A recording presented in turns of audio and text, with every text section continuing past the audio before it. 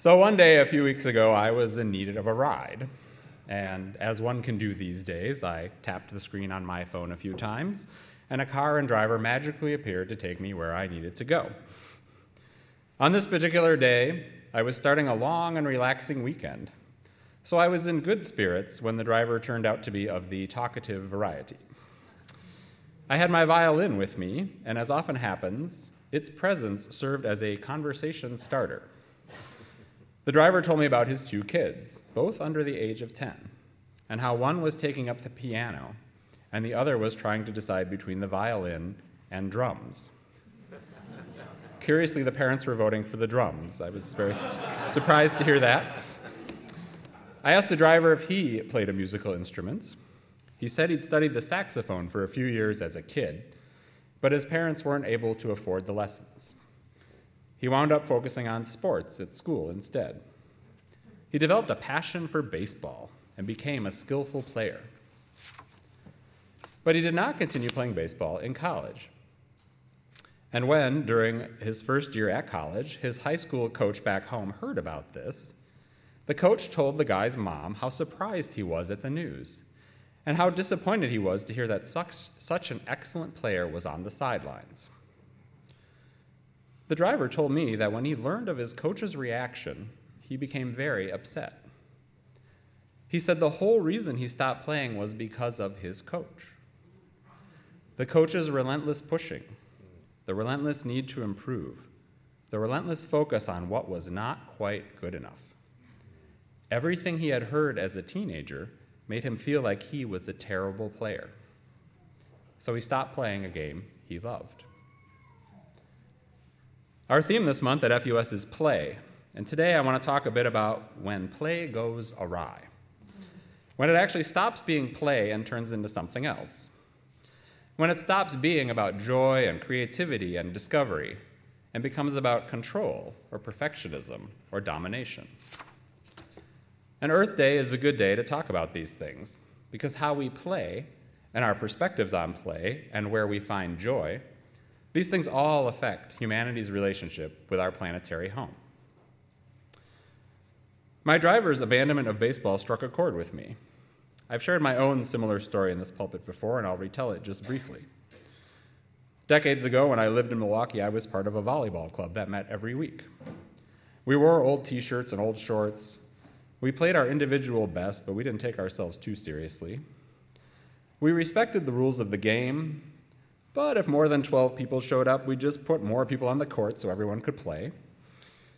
And if we missed the ball or hit a serve out of bounds, we'd laugh at ourselves and laugh with each other and keep going.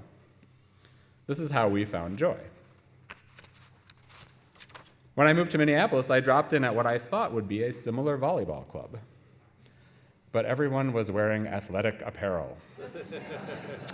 There was very little smiling, and it was very important to never miss the ball and to always win. These were not my people. We did not have the same definition of play, and I never went back. I want to point out a few things about these two sports stories, the volleyball story and the baseball story. One, I want to suggest that there's a difference between it being fun to win a game and it being important to win a game. Having it be important to win a game, in my view, drains some of the playfulness out of play. What does it mean if you can't have a good time unless you're the winner and somebody else loses? That might be a question to ask about our president. I think human beings, like all animals, are somewhat wired to try to get out in front and win. There's an evolutionary advantage to being the fastest to catch the prey or the first to the dinner table. But that's related to human survival. There is nothing similarly essential about beating another team when you're playing a game. A lot of us have been told that sports can be a good outlet for aggressive tendencies to get them out of our system. But many researchers have found that team sports, rather than defusing and serving as a release, can actually encourage and normalize aggression and violence, and reinforce such behaviors as masculine social norms on the field and in real life. There's nothing very playful about that kind of play. It's important to acknowledge the role that maleness plays in all this. Not that women are never competitive or aggressive. In fact, plenty of women are exactly those things, and they often pay a high price for not adhering to social stereotypical norms of being kinder and more nurturing. Skilled female politicians are prime targets of this kind of discrimination. But many of us who were raised male can tell you all about the expectations to bury our feelings and to conquer whatever or whomever can be conquered. Some of this messaging is getting better, especially in communities where men and boys are given more choices of how they might be, including the choice of rejecting a gender label at all. But those of us who grew up in less enlightened time and places know how early the labeling and channeling starts. Lightsabers for boys, easy bake ovens for girls. Even our toys were gendered as aggressive or nurturing.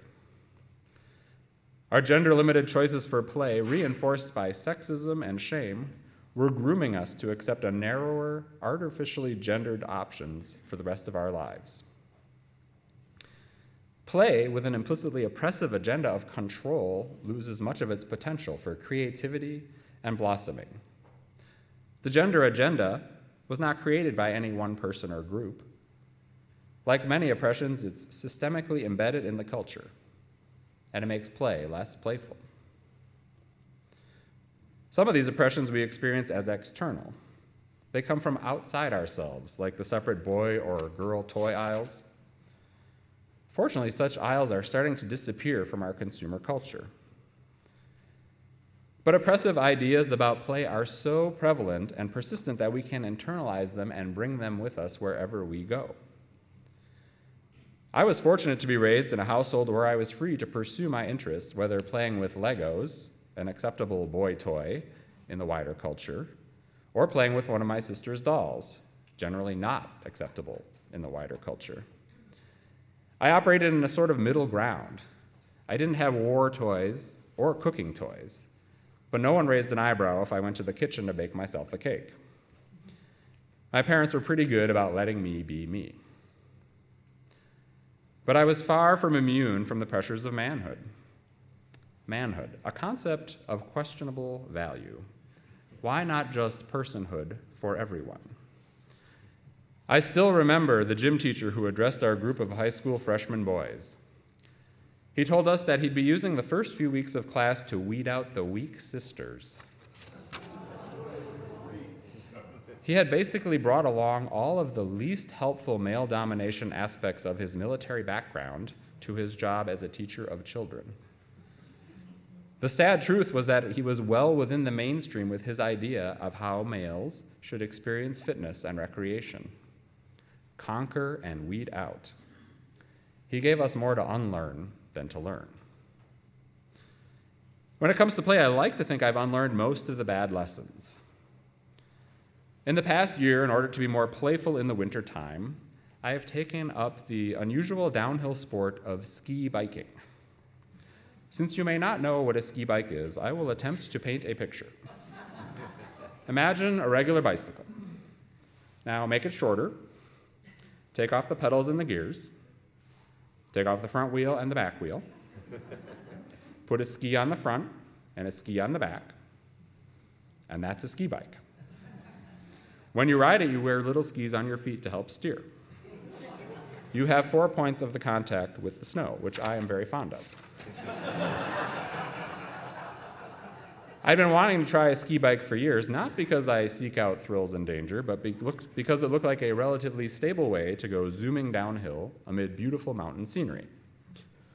I took a couple of lessons out in Colorado, and I was actually pretty good at it right off the bat. It's like riding a bike, as they say. For me, ski biking met one of the definitions of play, an activity engaged in for enjoyment or recreation. But like almost any activity that starts off as play, there was a risk of it turning into something else.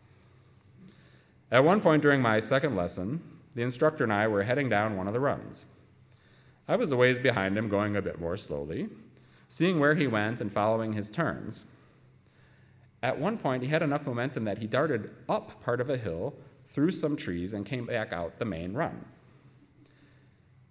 If I were a different sort of man, my manhood would have been on the line. Would I prove my machismo by taking the risky path? Heck no, I am not doing that. I'm having a good time right here on the regular run, and that can wait until I've had more practice. If it's not enjoyment and recreation, it is not really play. It is so easy to be seduced by the idea that something needs to be hard or extreme to be worth doing, even something supposedly fun. Our language around play constantly reinforces the ethic of asserting supremacy. A sports team is described as dominating a game or a conference or an entire league. Athletes talk about conquering a marathon. I have a pair of swim goggles, and the model name is Vanquisher. They're just some plastic protecting my eyes from the chlorine. They're important, but they're not vanquishing anything, and neither am I. So whenever I make it down a new and perhaps steeper ski run on the ski bike, I don't frame it as a conquest. I think of it as an achievement. The mountain doesn't need to be defeated for me to feel satisfied. For one thing, it'd be pure hubris on my part. The mountain's been there for a million years, and it's going to be there for millions more. If it's really a contest, the mountain wins. So I don't think of it as a contest. I think of it as a collaboration. The mountain brings the slope, the sky brings the snow, and I bring one appreciative human being. Annie Dillard has said that one of the reasons humans exist is so that creation need not play to an empty house. We humans bring the fun and the consciousness and notice the harmony and the connections. Earth Day is a good day to be reminded of such connections and of the concept of mitakuye oyasin. That's a Lakota phrase that means all are related, or all my relations. It's the idea that human beings are related to everything in the natural world. Mountains, lakes, trees, and all the non-human creatures, from crustaceans to condors to cows. Everything is everything else's cousin, regardless of species or even consciousness. It's a way of looking at the world without the Western Bible-based hierarchy that puts human beings at the top and dangerously gives us dominion, domination, over everything else. As we know, that ethic, that framework, is not going well. Right now, we humans are dominating and badly losing at the same time. And while it's important to strongly value harmony, there's still actually a role for engaging in conflict in all this. Not everything can be play. There are, right now, quite a few things that do need to be vanquished. This very morning around the country, Unitarian Universalist congregations are lifting up the work of Our Children's Trust, an organization that is heading up a lawsuit against the federal government over the issue of climate change. You can learn more about it in our noon program. The suit, filed in 2015 and now in federal appeals court, argues that our national leaders have failed to protect future generations from the effects of global warming, thereby denying them their constitutional rights to life, liberty, and property. A number of the plaintiffs are children. The youngest is Levi Draheim. He's a 10-year-old Unitarian Universalist who lives on one of the barrier islands on the east side of Florida. After he filed the suit, his school and the street he lives on both flooded during Hurricane Irma. The policies that have led to our warming and rising oceans very much deserve to be vanquished. And the legal and activist work to bring about desperately needed change can go hand in hand with the theological work of reframing humanity's relationship with the earth. There are many ways to pursue such a theological or philosophical reframing. Earlier this month, I had the privilege of attending an event featuring Robin Wall Kimmerer, whose book, Braiding Sweetgrass, I quoted in a talk around this time last year. Dr. Kimmerer is a professor of botany and an enrolled member in the Citizen Potawatomi Nation. She's an expert in both Western science and in Native cultures. And she was speaking and having a book signing just down the hill from here at the Blake School. She's both soft-spoken and outspoken in her belief that humans would do well to learn harmony from nature. She highlighted the lichen as an example of the kind of reciprocal life-giving harmony that can happen. As you may have learned in biology class, a lichen is actually a combination of two rather different kinds of organisms, a fungus and an alga. The fungus benefits from the food produced by the alga. The alga benefits from the water and nutrients provided by the fungus. There are types of lichen currently living on the earth that have been around for 25 million years. Kimmerer points out that when it comes to species survival, it's not the biggest or most controlling that survive. Those go extinct. The lesson of survival that we get from the lichen, she says, is to be resilient, humble, and beautiful, and to create community. It is essential to play well with others. Before I finish, I want to wrap up the story I started off with about the guy who gave up on his love of baseball because it no longer felt like play. After years and years off the field, he got an invitation from his wife to play on a baseball team at her office. Who knew that insurance companies played each other in baseball, but they do. These office teams, to use something of an old-fashioned word, are coeducational. Having more than one gender present is a great way to cut down on hypermasculine baloney. This guy was so excited to be back on the field after all those years that he pulled a hamstring. Playing in your 30s requires a different amount of warming up stretching than playing in your teens. But overall, he and his wife are having a great time. He said they even both made diving catches. They are running joyfully upon the earth, getting covered in the gift of its dirt, and loving every minute. On this Earth Day, may we learn from his story and listen to the many other stories of how to be human in this world. And may we all go forth as the playful and caring stewards that we are called to be.